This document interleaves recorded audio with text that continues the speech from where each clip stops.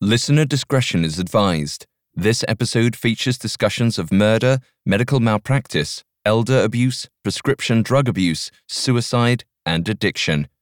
We advise extreme caution for listeners under 13.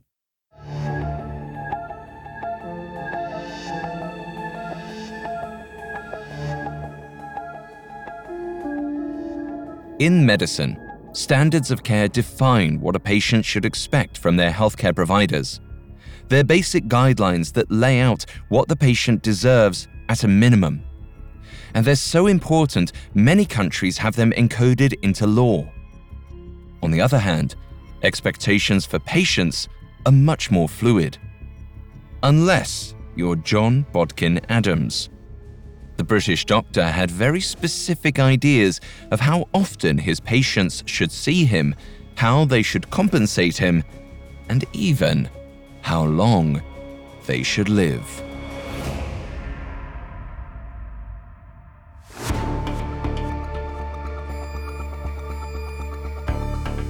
This is Medical Murders, a Spotify original from Parcast. For decades, thousands of medical students have taken the Hippocratic Oath. It boils down to do no harm, but a closer look reveals a phrase much more interesting. I must not play at God. However, some doctors break that oath, choosing to play God with their patients, deciding who lives and who dies.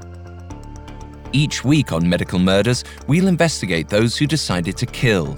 We'll explore the specifics of how they operate not just on their patients, but within their own minds, examining the psychology and neurology behind heartless medical killers. I'm Alistair Murden, and I'm joined by Dr. David Kipper, MD. Hi everyone, I'm Dr. Kipper, and I'm delighted to assist Alistair with some medical insight into our concluding episode of Dr. John Bodkin Adams, a most controversial practitioner whose bad behavior inspired vital physician oversight in his small English town that ultimately set standards for doctors around the world. You can find episodes of Medical Murders and all other Spotify originals from Parcast for free on Spotify. Just open the app and type Medical Murders in the search bar. This is our second episode on Dr. John Bodkin Adams. Adams is believed to have killed over 100 of his elderly patients between 1935 and 1956 in the Sussex area of England. Last week, we examined how he may have overprescribed sedatives to pacify his patients and gain access to their wealth. In a twisted way, he believed he deserved their money. Today, we'll follow Scotland Yard's investigation of Adams' crimes and the tumultuous murder trial that forever changed the British medical legal system. All this and more coming up. Stay with us. The NBA playoffs are here, and we all know playoff mode is a thing. Listen to the evidence. Playoff crowds are going wild. Playoff players are lighting up the court. Even your speakers are in playoff mode. Okay, we'll take it down a notch, but just a notch, because this is the Turn It Up to 11 NBA playoffs. Playoff mode is clearly a thing.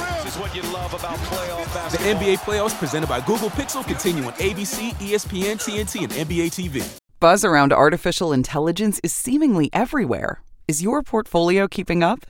Consider the Global X Artificial Intelligence and Technology ETF, ticker AIQ, which invests in dozens of stocks at the leading edge of this disruption.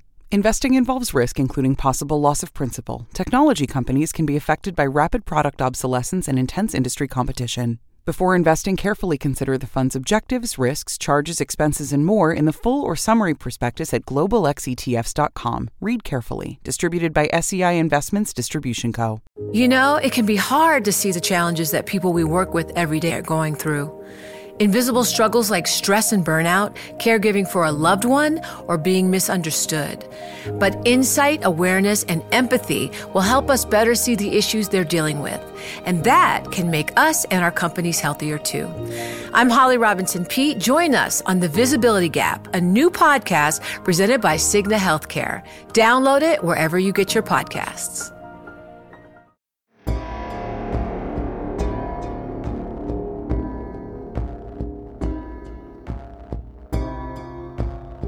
By 1956, John Bodkin Adams was a controversial figure in Eastbourne, England. He was the attending physician at the death of numerous wealthy patients, many of whom were widows, and he had become obscenely wealthy. The question was whether Adams had become so wealthy through an honest living, or if he was murdering his patients after securing access to their riches. The people of Eastbourne were split. The debate came to a head that summer of 1956. Adams had been practicing in the town for about 2 decades when one of his patients, a vivacious socialite named Gertrude Bobby Hullett, died under suspicious circumstances. Adams listed natural causes on her cremation form, but the rumors inspired the coroner to perform a detailed autopsy. He found twice the fatal dosage of sodium barbitol in Bobby's system. If this finding was accurate, the long-acting barbiturate would have pushed her into a sleep she never awoke from. A very unnatural death. Given the gravity of the accusation, the coroner sought a second opinion. He brought in Dr. Francis Camps. Dr. Camps rose to prominence by helping to take down a notorious serial killer just 3 years prior. Today, he's considered one of the founding fathers of forensic pathology. So having Camps on the case heightened the stakes significantly. If the coroner wanted a second opinion, and from such an accomplished forensic pathologist no less, he likely suspected homicide. Dr. Camps examined Bobby Hullett, and his findings supported the coroner's. He ruled that Bobby's death was due to bronchopneumonia and respiratory failure, brought on by barbiturate poisoning. Camps also found it suspicious that Dr. Adams hadn't listed barbiturates as the cause of death. After all, Adams had employed megemide, a drug specifically designed to combat barbiturate overdose, just days before Bobby Hullett's death. Dr. Camps and the coroner brought their findings to the police, who contacted Scotland Yard. Dr. John Bodkin Adams was now a murder suspect. Scotland Yard attended an official inquest on August 21, 1956, less than 1 month after Bobby Hullett's death. But they weren't just looking into Bobby's death. They dug into 300 different wills, all from Dr. Adams' deceased patients. Adams' entire career was under the magnifying glass. A medical inquest is initiated when the cause of someone's death is under question, and it's even an event that's open to the public. In Wales and England, coroners have a duty to investigate a death when someone dies violently or unnaturally, when someone's cause of death is unknown, or when a person dies while in state custody. If a cause of death remains undetermined after a thorough post-mortem examination, it's then the coroner's responsibility to initiate an inquest. At this point, the family must be notified, and the coroner needs to request and collect all documents, testimonials, witnesses, and medical histories they feel may be necessary to uncovering the mystery behind a death. Typically, these investigative hearings take about 1 to 5 days, but it's not unheard of for some to last several weeks. Ultimately, the verdicts from these inquests can be used as evidence in civil court proceedings, and many use the findings as ammunition in negligence suits against culpable doctors. This inquest in our story would allow people in Bobby's life to directly weigh in on what they saw Dr. Adams doing behind closed doors. As the inquest proceeded, Adams listened as witnesses demeaned his good name. Nurses described his secretive bedside tactics and aggressive nature toward other household staff. Adams could feel unfair judgment coursing through the air. But then, Bobby Hullett's daughter testified that her mother had suffered from suicidal ideations. The uncertainty regarding Bobby's mental health critically undermined the theory that Adams murdered her. The inquest committee concluded that Bobby died by suicide. Adams was free to go. With his name cleared, Dr. John Bodkin Adams returned to his normal life. As far as he was concerned, once the rumors receded, the press would back off and his shining reputation would be restored. But little did Adams know, Scotland Yard wasn't off his trail just yet. Detective Superintendent Herbert Hannam had arrived in the area before attending the inquest to investigate the merits of a criminal case. Hannam was known as a vicious bulldog of a detective, the kind of man who would go to any length to secure a confession. Even after the inquest ruled Bobby died by suicide, Hannam kept investigating. He spoke to those who knew Adams best, the local nurses of Eastbourne. They were as divided as the townsfolk. Many praised Adams for his willingness to go above and beyond for his patients. They viewed his thorough, applied care as equivalent to charity. But other nurses viewed that same diligence through a different lens, believing that Adams only exercised such care and thoughtfulness to get closer to his patients' fortunes. They described seeing Adams inject unknown substances into his patients. Unfortunately, this still wasn't hard evidence.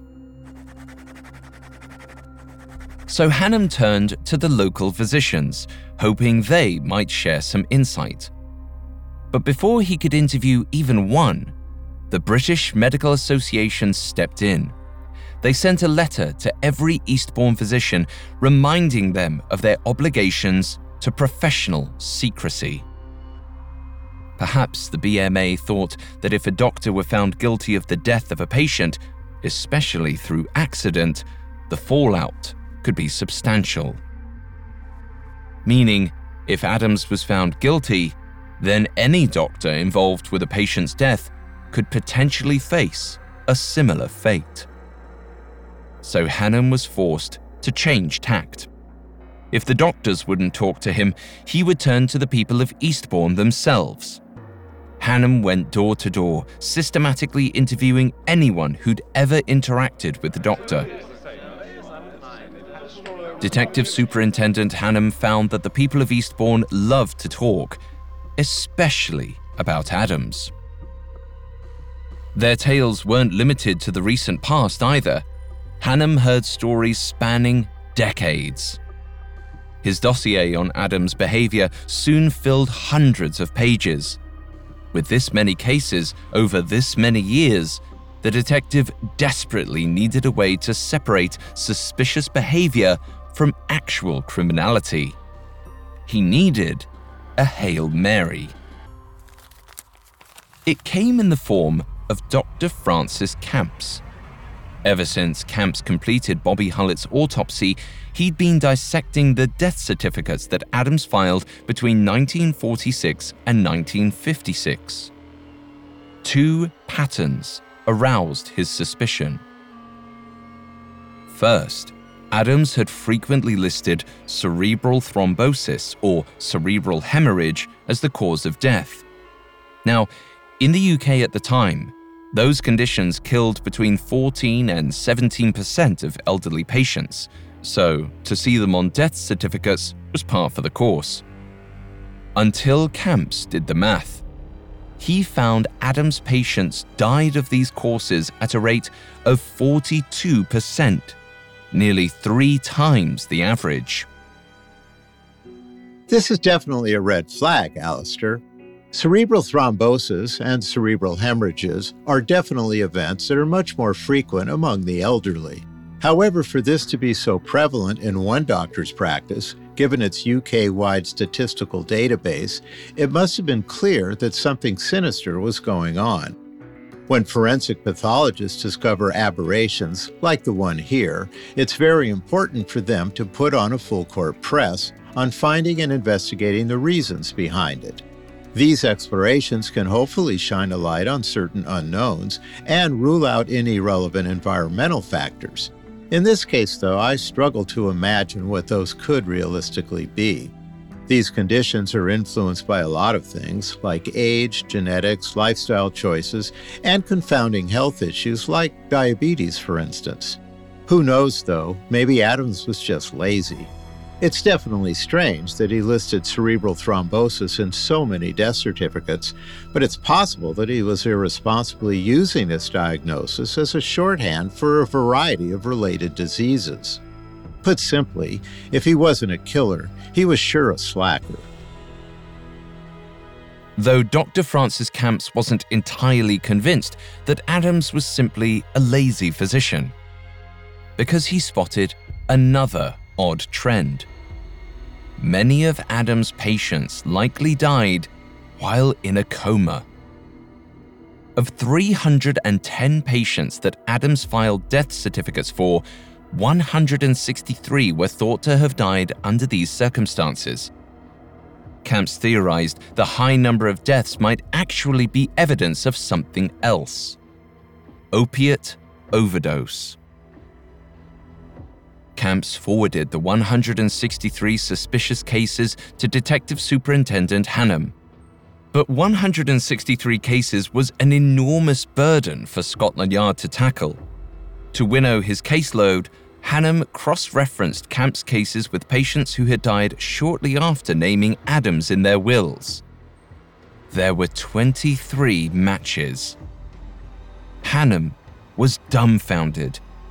He had come to Eastbourne solely to investigate the death of Bobby Hullett, but instead, he discovered a possible serial killer. Up next, Detective Superintendent Hannam works to pin John Bodkin Adams down. I'm Sarah Turney, host of Disappearances, a Spotify original from Parcast. In 2020, I used social media to help bring justice to my sister Alyssa's nearly 2 decades-long disappearance. Now, I'm exploring the many reasons people disappear and finding that the truth may be even harder to locate than the person. Who forced a famed explorer to lose his way? What did a missing Hollywood starlet leave behind? And how could the heiress to a Chicago candy fortune just vanish? Every Thursday on Disappearances, join me for a deeper look into history's most gripping missing persons cases. Tracking timelines, analyzing clues, and piecing together as many answers as possible to find the actual truth. Follow the Spotify original from Parcast, Disappearances. Listen free only on Spotify.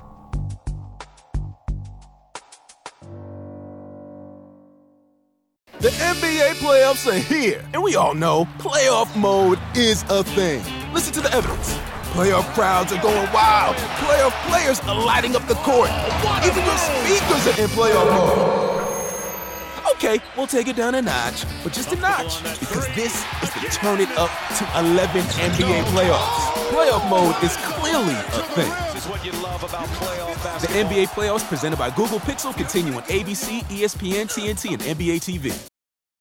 Want a website with unmatched power, speed, and control? Try Bluehost Cloud, the new web hosting plan from Bluehost, built for WordPress creators by WordPress experts. With 100% uptime, incredible load times, and 24/7 WordPress priority support, your sites will be lightning fast with global reach. And with Bluehost Cloud, your sites can handle surges in traffic no matter how big. Plus, you automatically get daily backups and world-class security. Get started now at Bluehost.com. Now, back to the story.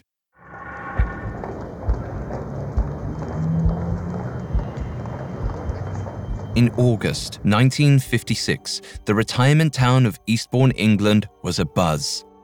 Police and press swirled around local doctor John Bodkin Adams. While rumors of Adams' misbehavior had always circulated, law enforcement's involvement brought a sense of dread. The man who cared for countless residents may have been a murderer. That summer, Scotland Yard Detective Herbert Hannam began interviewing residents. With the help of famed pathologist Dr. Francis Camps, Hannum constructed a criminal profile on Dr. Adams. He believed that the doctor forced patients to develop opiate and barbiturate dependencies, rendering them vulnerable to his influence. He'd then force his way into their wills or extract lavish gifts from them before ultimately killing them with more of these drugs. But Hannum didn't keep his theory to himself. Every night, Hannum would belly up to the local bars and spill his theories to the locals and visiting reporters. Highly inappropriate behavior. Hannum was coloring the town's opinion of Adams as a guilty man, and not to mention tipping his cards. The papers printed articles hinting at Adams' guilt. When Scotland Yard caught on to Detective Superintendent Hannum's cavalier antics, they were livid. The Yard couldn't afford to have such a major case be tainted, and by its own investigator. Thinking quickly, the office contacted Percy Hoskins of the Daily Express and asked him to go to Eastbourne and keep an eye on Hannum. Hoskins agreed and immediately caught a train to the seaside town. When Hoskins finally met the notorious doctor, he was taken aback. By late August, some papers were claiming that Adams had killed up to 400 people, so Hoskins assumed the doctor would be on edge. However, Adams didn't seem fazed. Perhaps believing Adams' attitude was a front, Hoskins emphasized the legal jeopardy the doctor faced. But Adams remained nonchalant.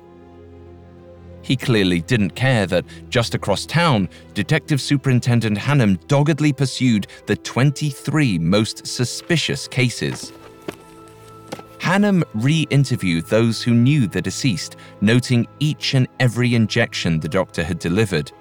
He painstakingly recorded everything. He also took note of several valuable objects Adams had received from his patients. But his investigation really gained traction when he uncovered forged prescriptions. Adams was known to be more than generous with barbiturate and opiate prescriptions, so the forgeries only added to Hannum's skepticism. And that still wasn't all. As it turned out, when Adams worked as an anesthesiologist for the local hospitals during World War II, he apparently had a habit of falling asleep or miscalculating dosages. Hannum was flabbergasted. He couldn't understand how Adams had been able to fly under the radar for so long. Regardless, the detective finally had enough evidence to convict. He was ready. Nearly 2 months after arriving in Eastbourne and armed with his newfound evidence, Hannum happened to run into Adams on the street. Seeing the target of his investigation, Hannum's ego got the best of him. He confronted Adams about his recent findings. As always, though, Adams defended himself. He explained that he simply used the gifts he received from patients to get around tax laws. As for his frequent failure to officially declare such gifts, he said he wanted to lighten the family's burden after the passing of a loved one. He explained that burials and cremations went more smoothly if he didn't advertise that he was a beneficiary in the wills of the deceased. With what seemed like the flick of a wrist, Adams painted himself as a veteran doctor who exercised care and know-how. He created an image of a man in service to his community. Sure, he found a way to get what he was owed, but he certainly wasn't the first to do so. No matter how hard Hannum pressed or how tough he got, Adams maintained his cool, unassuming attitude. The detective resentfully bid his farewell. But when Hannum arrived home that night, an urgent message from Dr. Francis Camps awaited him.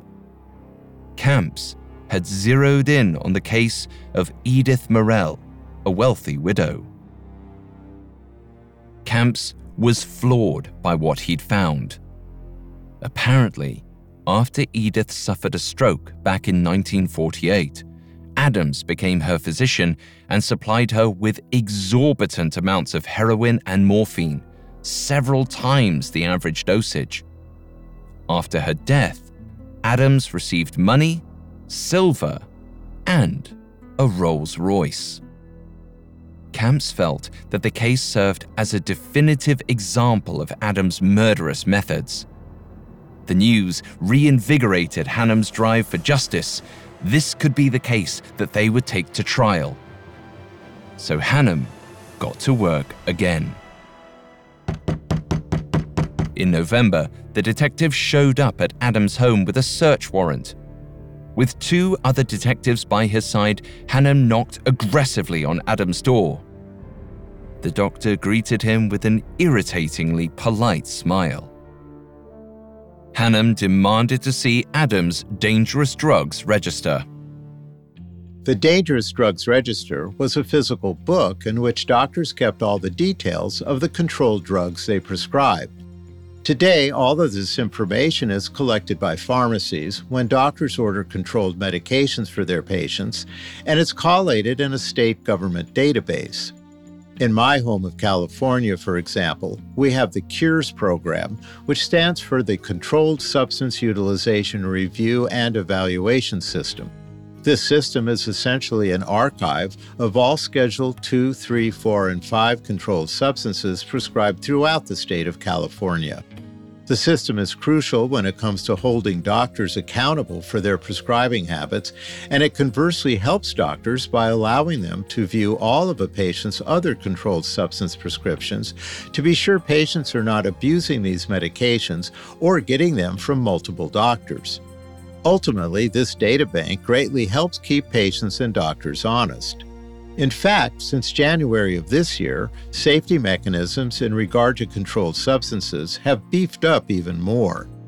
This new mandate requires doctors to send all prescriptions, whether controlled or not, to pharmacies electronically rather than over the phone, which offers a more meticulous and reliable form of record keeping. Things were certainly different in Adams' day. The most doctors could do was keep careful records or risk breaking the law.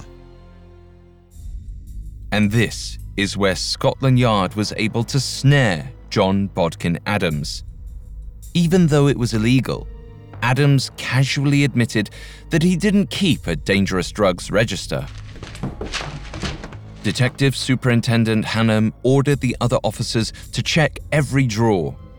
He took it upon himself to search the medicine cabinet. It was a mess. He found bottles of barbiturates, but no opiates. But then, Hannum noticed Adams out of the corner of his eye, slipping 2 bottles into his pocket. Hannum marched over and demanded that Adams hand over the bottles. The usually placid doctor nervously set the bottles on a side table. Hannum squinted to read the labels. Morphine. In less than 2 hours, Adams was taken to the police station. Perhaps recalling the reporter Percy Hoskins' warning, Adams asked Hannum if there were any serious charges he should be worried about. Hannum, feeling accomplished, marched up to Adams and uttered a single name: Mrs. Morell. Adams allegedly replied, "Easing the passing of a dying person isn't all that wicked. She wanted to die. That can't be murder. It is impossible to accuse a doctor." In shock, Detective Hannum left Adams, intent on finding the evidence he needed to put him away for good. On November 24th, 1956, Dr. John Bodkin Adams was officially charged with forging prescriptions and lying on cremation forms before being released on bail.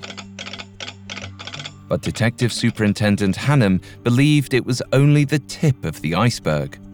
He knew there was a murder case to be found.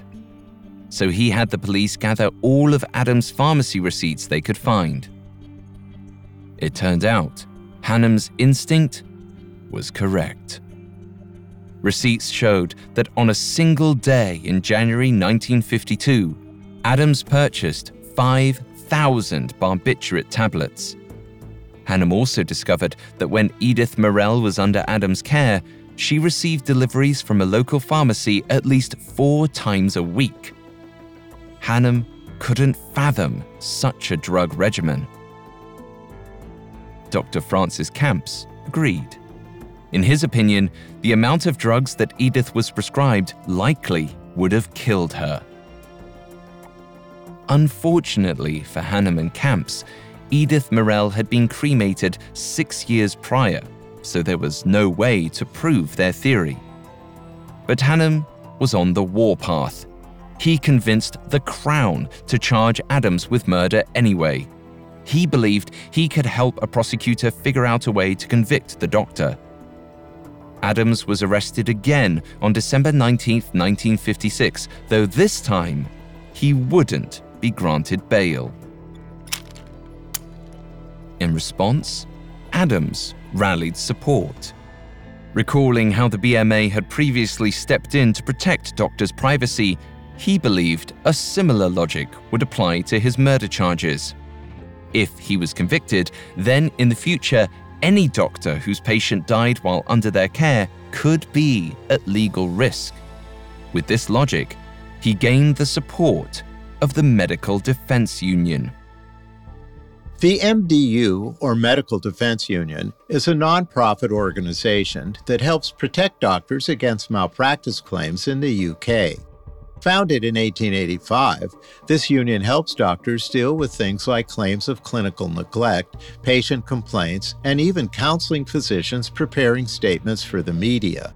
They also offer round-the-clock, 24/7 medical legal advice for union members, and even classes focused on reducing professional risk and improving doctor-patient communications. In the United States, doctors hire attorneys that specialize in medical malpractice when facing legal issues concerning patient care, and they're able to pay for these services with their malpractice insurance. We don't have a union here that's comparable to the MDU, but it's something that's quite advantageous for physicians across the pond. They've really seen it all, and if Detective Superintendent Hannum wanted to fight the MDU, he'd need a shatterproof case. Desperate for harder evidence, Hannum and Dr. Camps exhumed 2 of Adams' former patients to test their organs for barbiturates and opiates. Regrettably, the bodies were in advanced stages of decomposition and only traces of the drugs were found. Hannum was at his wits' end. Without exacting physical evidence, this case was going to be hard won, at least in the judicial system. One prosecutorial method they considered using was a British legal custom known as system. This process stated that the prosecution could provide evidence from other potential murders that confirmed to the same modus operandi as the primary case at hand, which in this instance was the case of Edith Morell. However, if the prosecution failed to convince a jury of Adams' guilt in the murder of Edith, it would become extremely difficult, if not impossible, to bring additional murder charges against the doctor.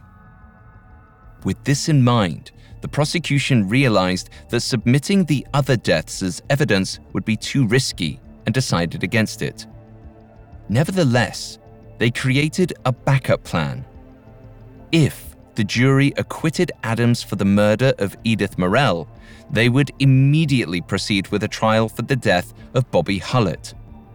Although they didn't think it would get that far, they believed their case against Adams was rock solid. When the day came, they entered the courtroom, heads held high. The trial began in March of 1957. The prosecution's opening remarks sent shivers through the onlookers in the courtroom.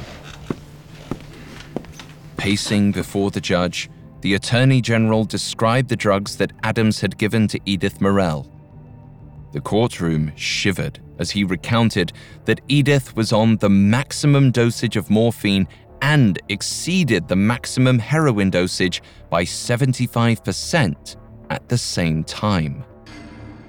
As he wrapped up his speech, the Attorney General laid out Edith's tragic final days. He explained that Adams continued to increase her dosage until it killed her. Finally, he quoted Adams' own words from when Hannum accused him. "Can you prove it was murder?" The courtroom was hooked. Little did they know of the surprises to come. Up next, Dr. Adams' unpredictable murder trial continues. Imagine being the first person to ever send a payment over the internet. New things can be scary, and crypto is no different. It's new, but like the internet, it's also revolutionary. Making your first crypto trade feels easy with 24/7 support when you need it. Go to Kraken.com and see what crypto can be. Not investment advice. Crypto trading involves risk of loss. Cryptocurrency services are provided to U.S. and U.S. territory customers by Payward Ventures Inc. PVI DBA Kraken. Visit PVI's disclosures at kraken.com/legal/disclosures. Now, back to the story.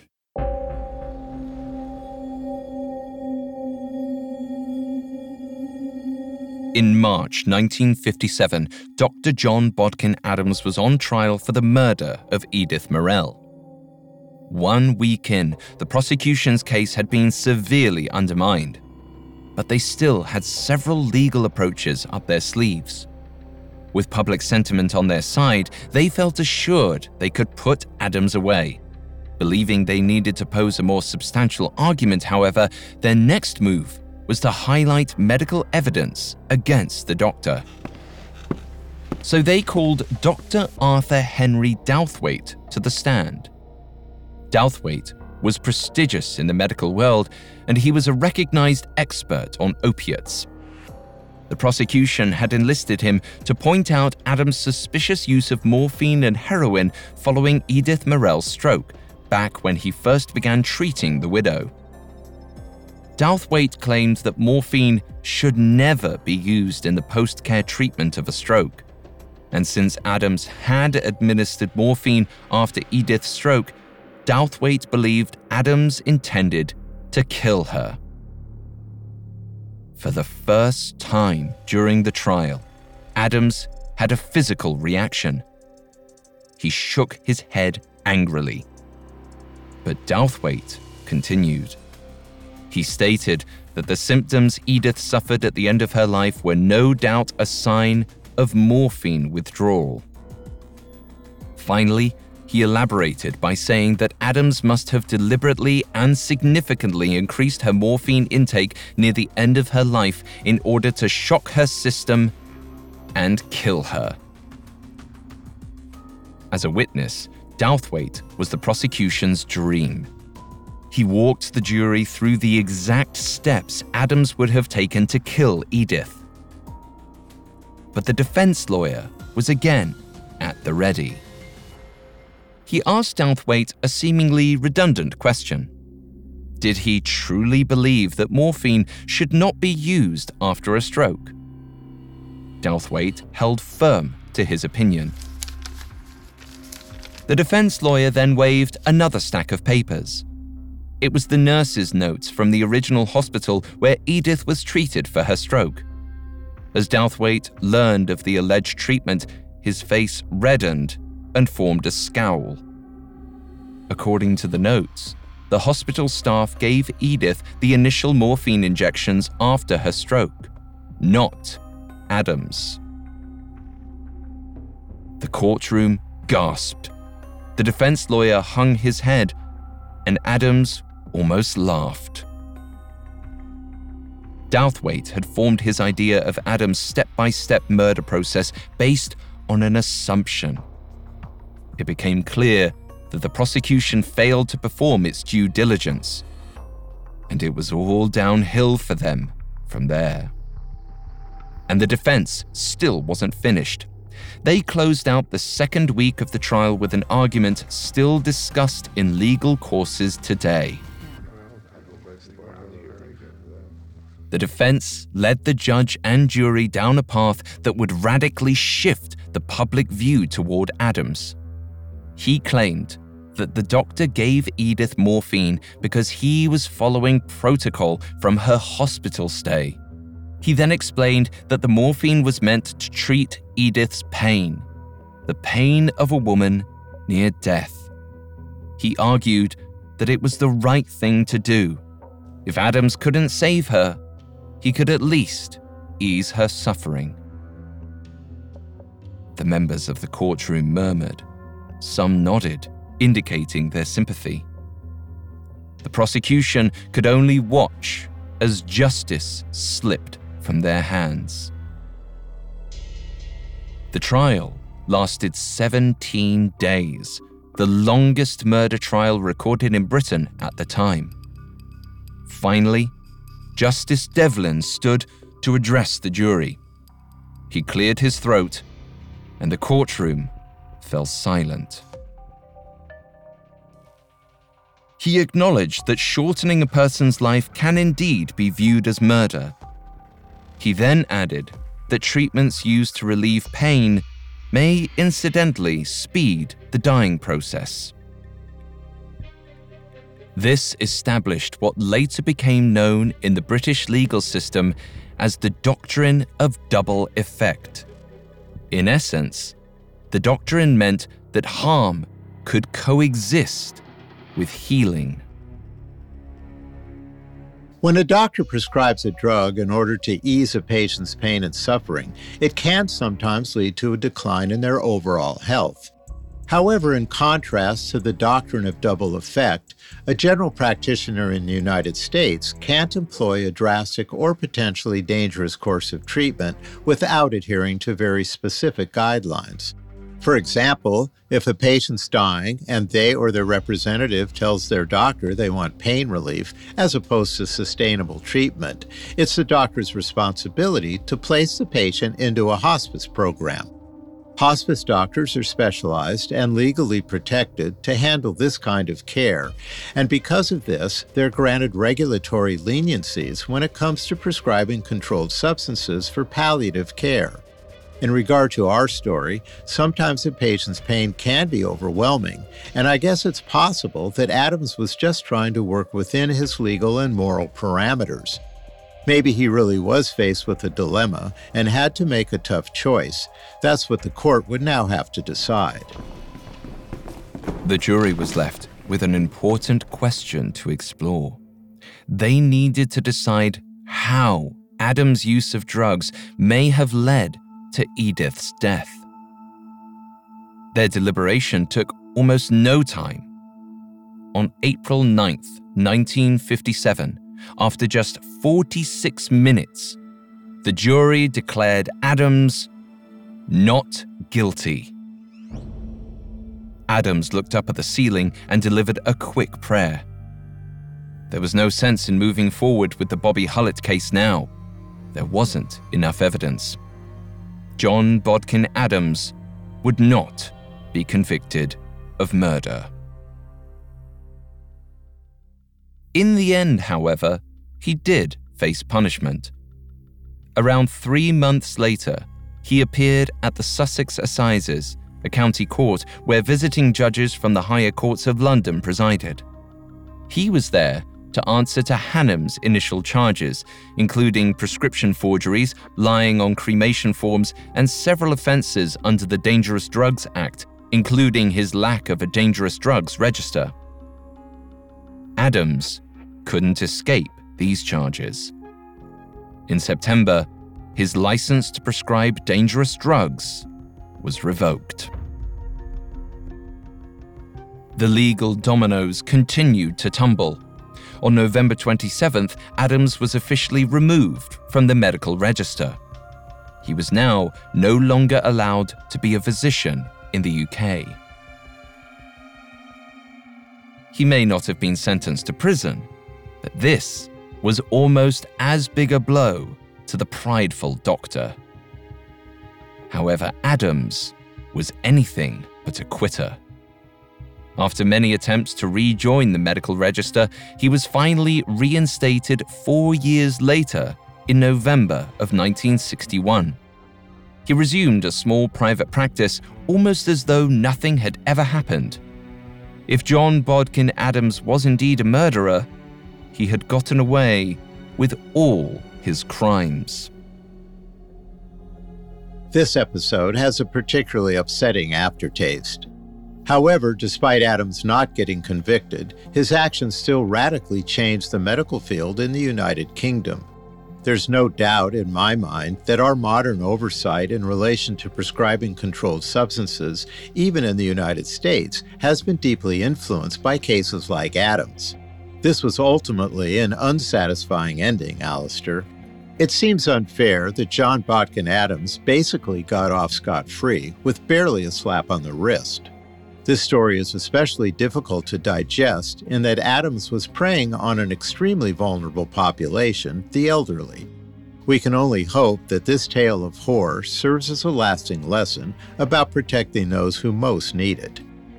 Even though Adams walked free, the trial and his reputation did lead to some notable changes in the medical and legal systems. First, the doctrine of double effect, which we discussed earlier, but there were also tactical changes to how physicians in the UK handle dangerous drugs. Certain medications now require signed and dated records of all details, including total dosages used. These standards weren't properly codified when Adams treated his patients. That allowed him to slip through the loopholes and get whatever he wanted. In some cases, the consequences were lethal.